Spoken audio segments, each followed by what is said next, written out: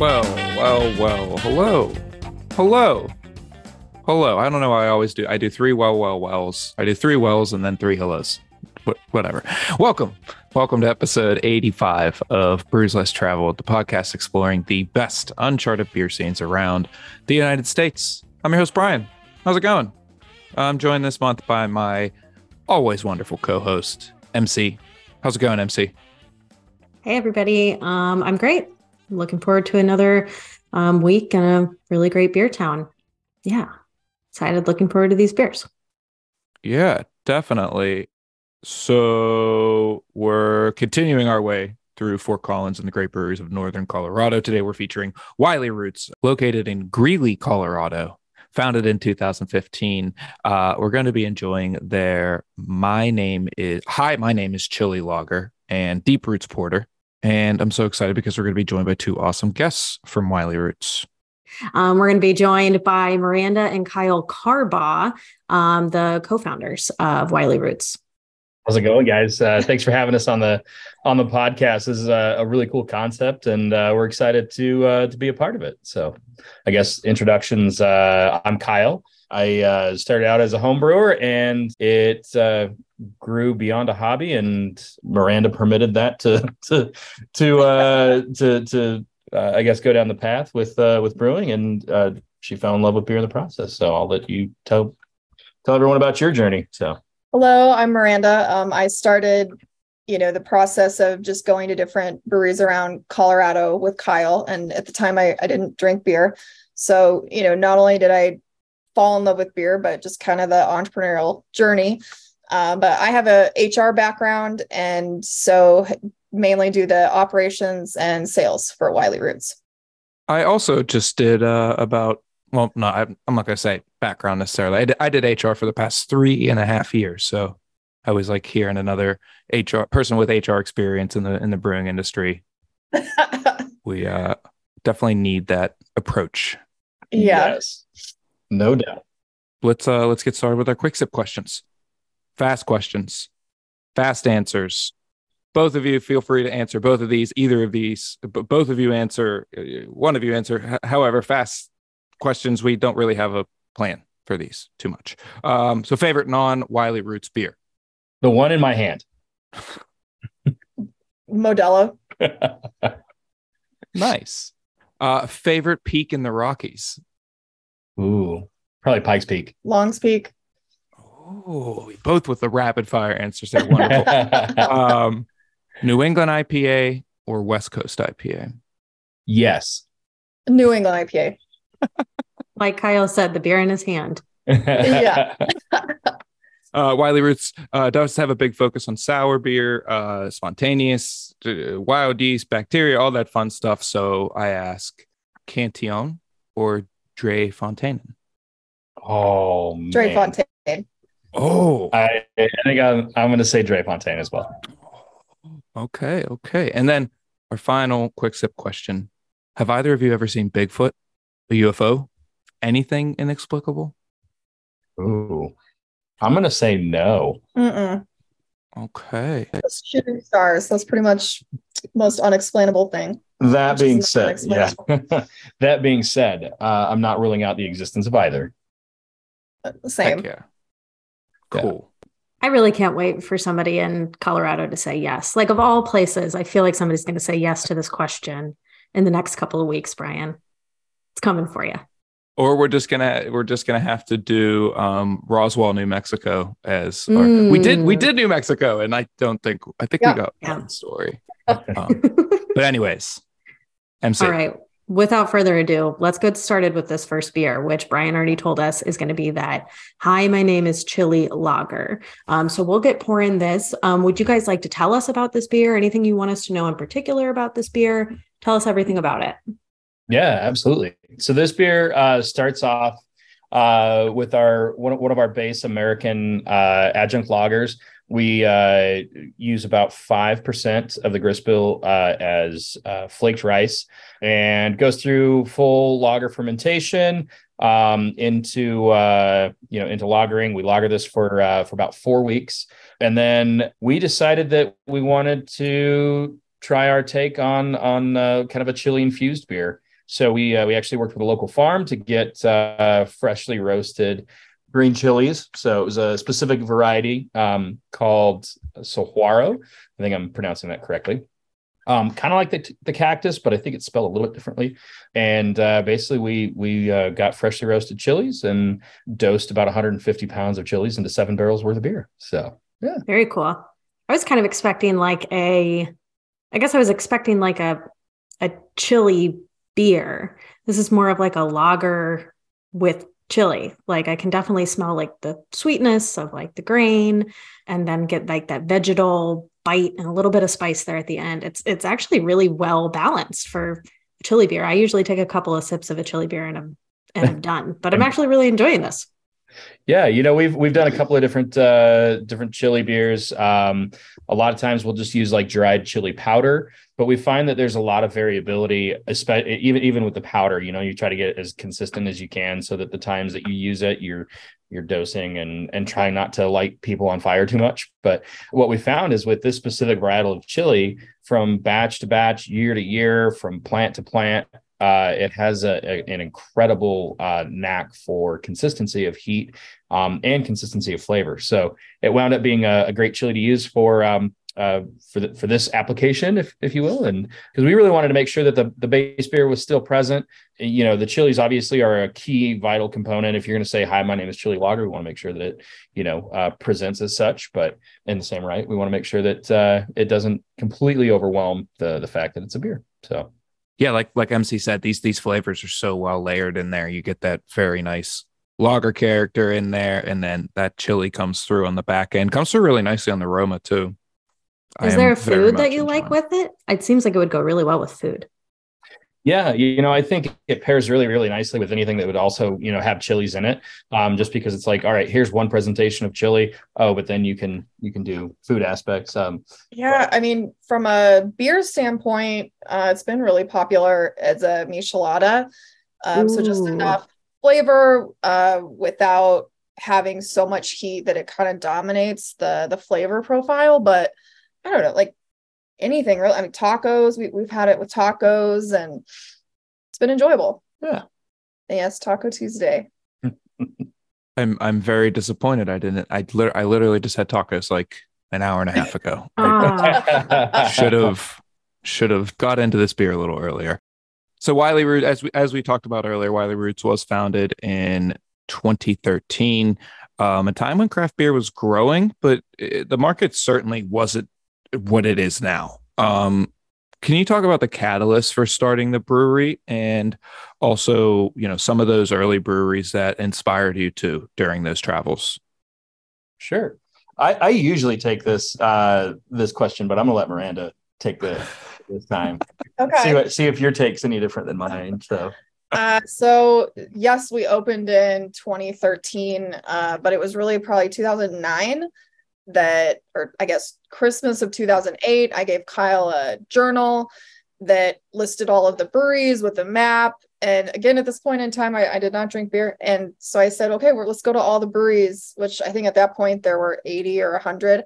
Best Christmas present ever. Yeah. And I was like, okay, I'm going to drive you around all these different breweries. And through that process, I mean, we didn't even get close, but we went to a lot of breweries, and just the culture and all of the people that we met, and through that process, just the beer was fantastic, and it was like, how are we going to be a part of this community? So it's 2009, and coming out of or starting to come out of the financial collapse, and we're in our 20s trying to get a loan to start this business, and that just wasn't a reality. So we lived on one income for 4 years till we could save enough money to have 100% of it owned. It's still 100% owned by the two of us. And so in 2013 we found a location. We were in Denver at the time, and Greeley had one other brewery of a town of 100,000 people, and it just seemed perfect to kind of go back home, hence like the roots aspect of our name. And Wiley is Kyle's nickname growing up, like Wile E. Coyote. So yeah, we started the brewery. We're in the same location that we've been in. In July, it'll be our 10-year anniversary. So Yeah, that's kind of like how we got the doors open, so to speak. Excellent. Congratulations.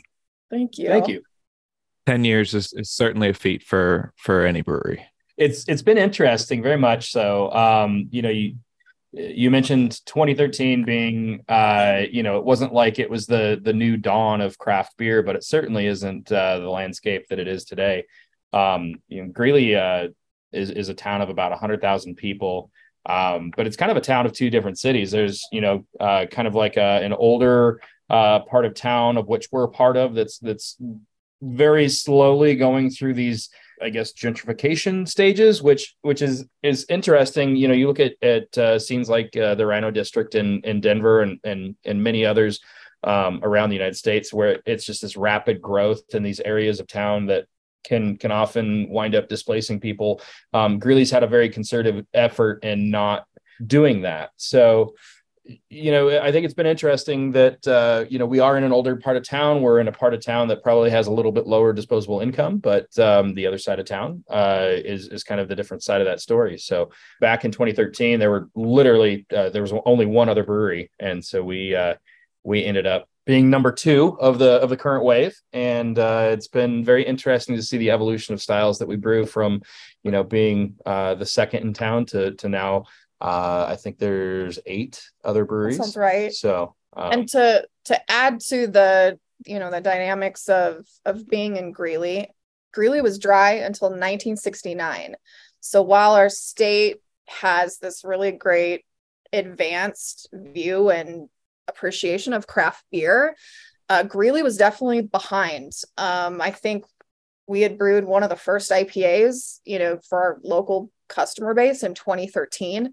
And so absolutely, when we first opened, we were coming out with very 90s styles just to appease our local customer base. And since then, obviously, it's evolved. But to me, that was really beneficial because we were able to almost have this playground to experiment and try new things, but it wasn't set with all these expectations of, oh, well, I don't like that because all IPAs or all, whatever, it means that. Yep. So we've been able to be a part of the evolution of the palate of Greeley, which is pretty cool. Yeah. I did see a question about the lack of head retention on the beer. Great question. That is 110% due to the oils inherent in that chili pepper. Capsaicin itself is actually an oil-based compound that's present in all peppers. But anytime you get any concentration of that, it will absolutely kill those foam-positive proteins. So, good question. Yeah, I was wondering that as well. So Brian already mentioned there's, a real appreciation for sour beer in Colorado, and particularly old world sours fermented with wild yeast and bacteria, often utilizing like spontaneous fermentation. So in your opinion, where do you think that appreciation comes from, particularly in Colorado? That's a great question. I think, we've always had access to what I would refer to as better beer, Colorado and of itself, the state of craft beer, as the Colorado Brewers Guild likes to cite itself. We've always had access to all these different interesting things. But I think really for me, it goes back to what Peter Buchart did with New Belgium Brewing, way back in the early 2000s, late 90s, early 2000s with La Folie. I think that was such a pioneering beer and such a looking back on it, such a cool risk to take of trying to bring this old world style, this old world intentionality with beer to a playground that made sense. I think that's just a probably one of the hallmarks of why you start to see Colorado having this gravitational pull towards those styles. Yeah, that's for those that don't know, the sour program at New Belgium. People know New Belgium, for Fat Tire, obviously, and the Voodoo IPA series is a juggernaut now. I think they have like 4 of the top 10 selling beers in the entire craft beer market. But their sour program is possibly the most prolific sour program in the country. And between Peter and Lauren and all the people that have shepherded that through the years, I believe they have kept a singular wild yeast culture alive for over 20 years that they originally used on that first few series of beers. And, since then have released a number of just absolutely stellar and amazing sour beers that, I definitely was thinking about when we put this question together. So I'm glad that's what you answered. One might say there's a real culture of sour beers. See what I did there? I thought Brian would like that. That was well done. One of my favorite tote bags that I have. Yes, I have a collection of tote bags. One of my favorite tote bags that I have is one that I got at CBC in Denver. It says bacteria. It's the only culture some people have. That's fantastic. Let's get into our second beer. We have the Deep Roots Robust American Porter. What would you like to tell us about this beer? From a release standpoint, the Deep Roots was our second beer that we brewed. Think about that. Second or third? I think it was our third beer. Third? Okay. Yeah, so this was part of the first core four, if you will. And 7% ABV, non-adjuncted, robust, sweet porter. So a lot of counts really seem to enjoy this one because it's just very clean and I don't want to say unadulterated, but yeah, I mean it's got those strong anchors back to some of my absolute favorite beers. Deschutes had a porter back in the late 90s that was absolutely fantastic that I found myself drinking a lot of. And one of the fun things about that beer is it was the beer that broke our dreams of being the next nano brewery on the scene. We started brewing on in that 2009 time period, we started brewing on a 26-gallon more beer brew sculpture in my parents' old horse barn. No way. We were originally planning to launch professionally with that system, and at the same time we had acquired these 7-barrel fermenters from Upslope Brewing Company out of Boulder, and had thought, let's just see how much beer we can physically make in a 24-hour period of time. So there we were in the horse barn. It was my dad and I just cranking out batch after batch after batch. And we got to 6 batches of beer on that 20-gallon more beer sculpture of what would then become Deep Roots chocolate porter, Deep Roots Robust American Porter. And it was murderous. I think we wound up with 22 hours and 6 batches. Oh my God. Not efficient at all. I imagine things have gotten a little more efficient since then. Yeah. Yes. 120 gallons later. And we definitely took our lumps on that proof of concept and said, we are going to have to do things a little bit differently if we want to have any kind of scalability and any kind of hope or promise of trying to get this going. So then we started going down the Frankenbrew route. Big shout out to Tom Hennessy for being one of the pioneers, the early pioneers that shared his knowledge and made the process of becoming a professional brewer a little bit more accessible. So excellent. Wiley Roots is known for their sours. Although we're not drinking any of your sours tonight, what processes behind those beers have taught you about making things? You were just talking about efficiency, things like that. Are there any processes that you've learned about in order to make these porters and lagers that you're making now? Yeah, I mean, when we first started, more of these approachable foundational styles was kind of like our, that's kind of what we started with, and making sour beer actually came as a second to that. So we actually went in the opposite direction, that we took this foundation of very, I don't want to say pedantic beers, but very straightforward beers, and applied our process and methodology of making those beers to making sour beer, which is you kind of have to turn a little bit of your brain off and say like, no, bacteria is good. Oh, wild yeast is good. And instead of trying to keep all of those things at bay. So we didn't really start making sour beer until I would say late 2015, early 2016.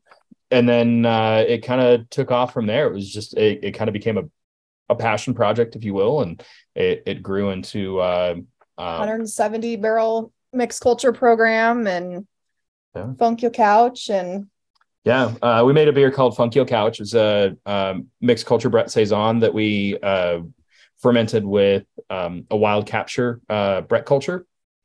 And that ended up winning a gold medal at the Great American Beer Festival in 2017, and then a silver medal at the Great American Beer Festival in 2018.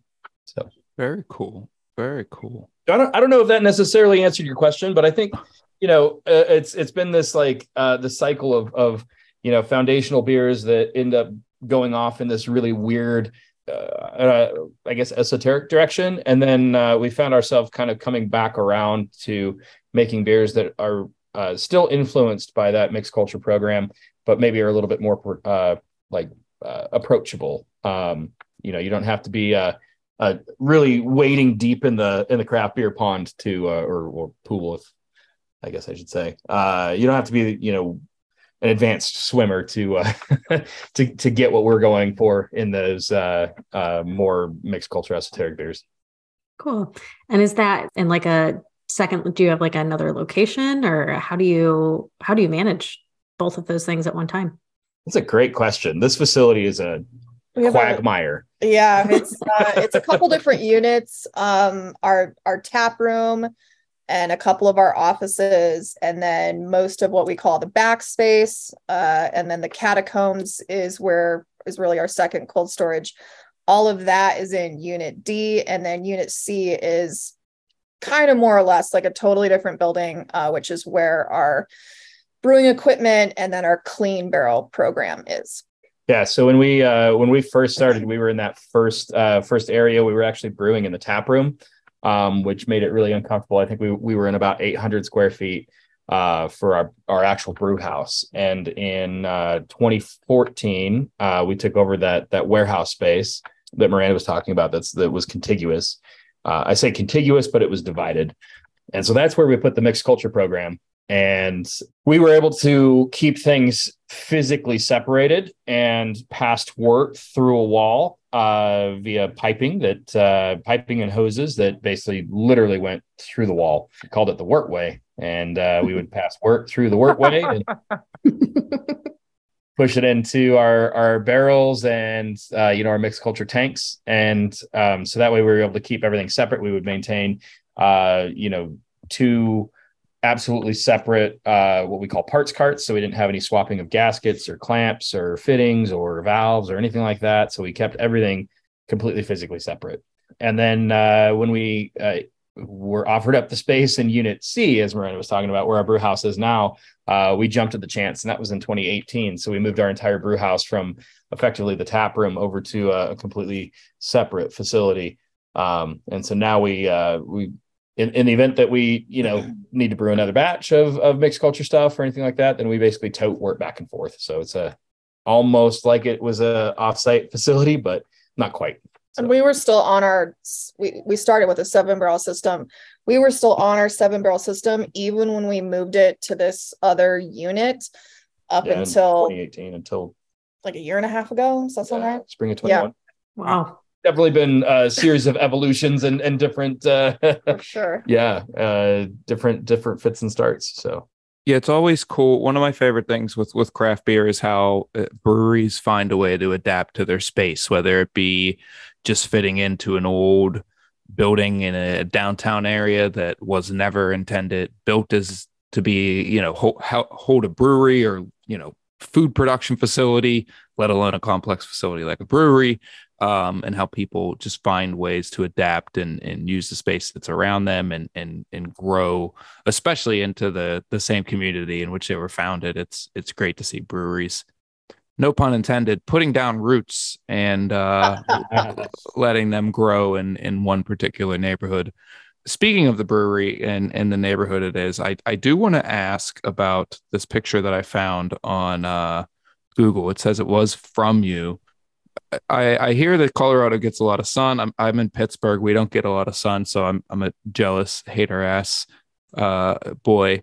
And how often does it look like this at the brewery? Colorado gets 300 days of sunshine a year. So I would say clear skies very consistently. We do have pretty magnificent sunsets, but to capture it kind of just like that, I would not say it's all the time. Would you say it would? I would say you can find that probably 70 to 80% of the evenings between like May and October. It's pretty fantastic, and that patio space has definitely been, it's been it's beautiful. It's been transformed just as many times as the brew house itself, and what we've found as passions for what we define the brewing program as at Wiley Roots. So it was just a couple of patio chairs, and then in COVID, when we had to shut down, it turned into a literal drive-through where we would have cars kind of circle through, and we were still legally allowed to sell beer to go. And basically, we would take the orders online and run out the orders. And then when COVID, we were able to reopen, we installed this 5,000 square foot patio with AstroTurf, and we added the seawall. Yep. A throwback to a vacation that Miranda and I were very much inspired by in 2018, where we visited a bunch of distilleries in Scotland. So people talk about the aluminum shortage during COVID and all these other things. Nobody talks about how the patio furniture people made a killing from the brewery industry. Oh my goodness. Or the outside heaters. Yeah. Yes. Yeah. That was a big problem. There was a huge shortage of those for a little while, I remember. Yeah. We gobbled up a lot of those. So I'm sure that was a popular spot.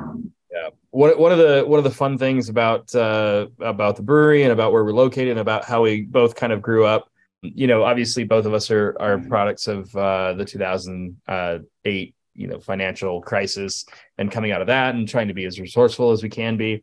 So a lot of our patio furniture was built on site. So we actually built it ourselves. So, and it kind of shows at this point, the wood's a bit warped. It was definitely 2020 vintage wood. Not the highest quality out there, but certainly some of the most expensive stuff I've ever bought. So high value wood. Yeah. Yeah, exactly. I do love that question. Are you hiring or adopting? Shout out to the chat. We're currently in the market for adopting, but yeah, hiring is one of those things where we're located in a college town, so we we get a lot of people that are in a very specific stage of their their progression in life. So always one of those things where we'd love to keep people as long as we can, but they're also doing things like graduating with degrees and going on to their own professional lives. So keep an eye on wileyroots.com. We usually have our job postings posted there. So we before COVID, we were a team of 4 or 5, and then within 8 weeks we were a team of 17. So to grow that much as a company that quickly in the middle of a pandemic was absolutely crazy. And now we're probably, I'd say, 9 of us.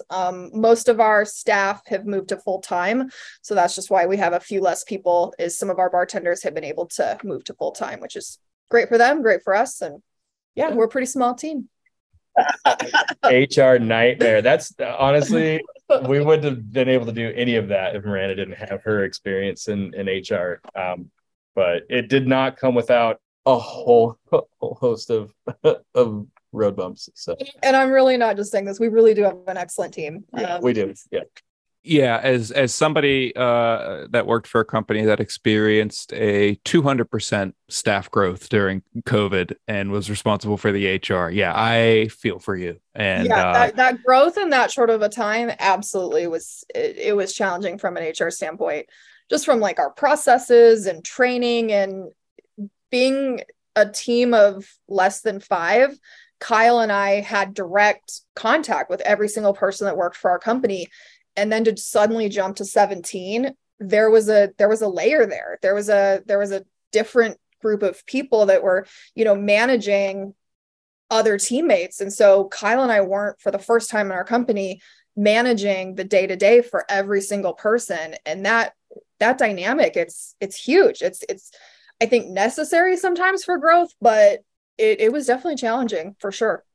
Yeah. And I think in a lot of situations like that, it's really hard. It's really easy for brewery owners that have been so intimately involved in the brewery for many years to be hesitant to give up that managerial or that decision making to people. And that's also crucial for growth. And it sounds like that worked out for you with being able to bring more people on full time, and sounds like more people have more responsibility. And that's also crucial to growth, especially during trying times like COVID or financial collapse. To have this idea or a vision of what you have and what you want and what you want to be as a company, and to try to have this other person that isn't related to you, isn't married to you, didn't start the business, to give that up, but also encourage that same love and dedication.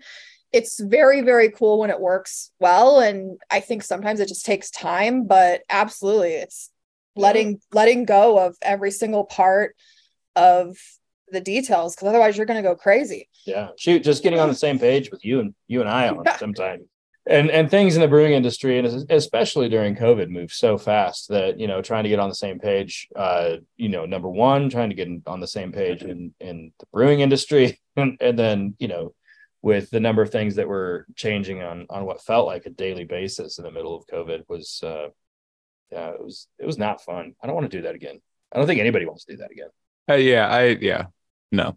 So we've talked about the beer scene a lot. We've talked a little bit about the beauty of Colorado.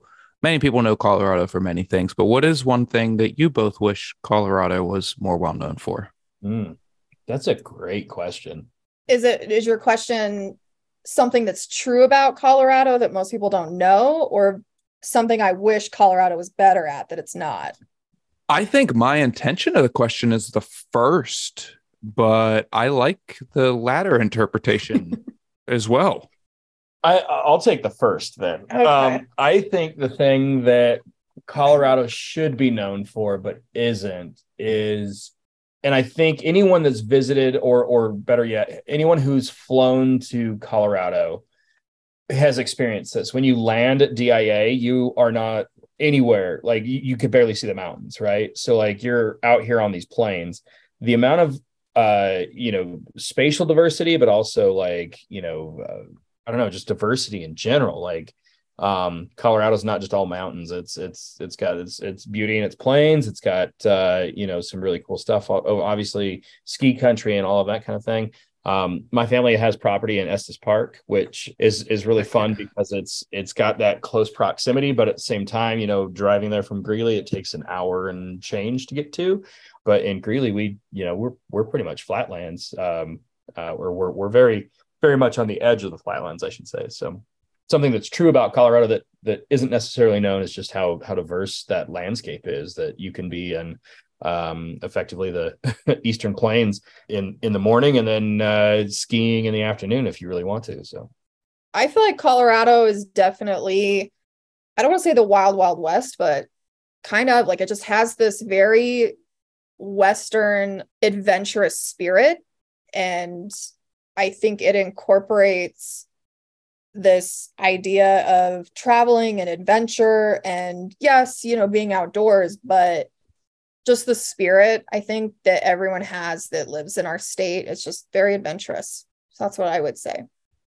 I as somebody that's driven from Nebraska into the northeastern part of Colorado, Kyle, I can 100% confirm the flatness and the beautiful plains. And, yep. I've also seen the Rocky Mountains and actually a lot of Colorado. MC, we didn't ask you last week. You lived in Fort Collins. What is something that you wish Colorado was more well known for? Yeah, I lived in Fort Collins for a short time. Gosh, something I really miss about Colorado or about living in Fort Collins is there was a lot of not only really great beer, there was really great food. I worked at a little taco restaurant called La Luz downtown, and it was like not Mexican food like I had before. It was like New Mexico style Mexican food. And that's kind of what this green chili beer made me think of. There was like a green chili sauce that I had never had until I lived in Fort Collins. And I think that sometimes the beer kind of outshines the other like culinary things going on. So I think people should be more excited about trying restaurants in Colorado as well. Yeah. I think one of the absolute one of my absolute favorite things in that vein is Colorado has it's a state of people that generally came from other places. My family's one of a handful that I know of that's been here for 100 years. So with that being said, you get all of these culinary influences from all these different places throughout the country. So like we actually have an on-site pizza truck, if you will, who he got his start in of all places, Florida in the culinary scene, and then came out to Colorado, did some fine dining stuff. But it's and I try not to be too biased and try to be relatively neutral in my assessment of pizza. But it's some of the best pizza I've ever had. So yeah, I will go out on a limb. Best Mexican food I've ever had. And I've had some very good food in Colorado, but I'll never forget the Mexican restaurant that was in the Rhino district. That was phenomenal. Oh, nice. Before I went and had a boot of lager at Bierstadt. Miranda, Kyle, thank you both so much for joining us.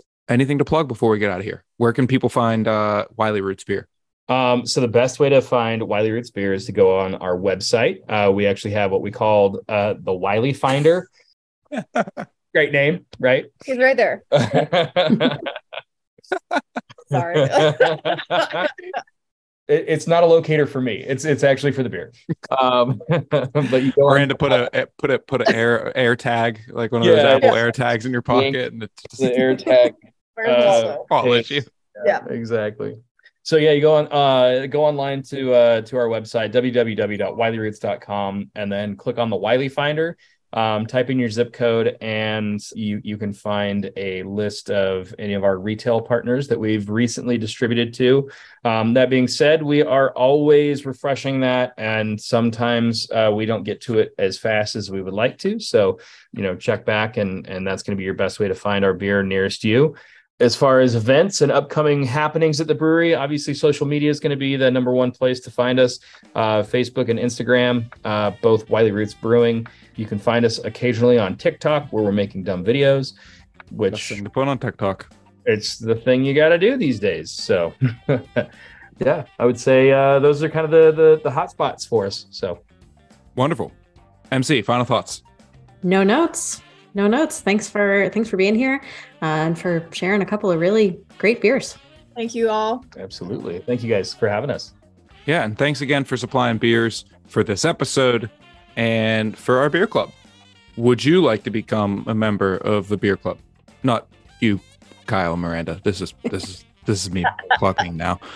Would you like to become a member of the beer club and get great local beers like these shipped to you monthly?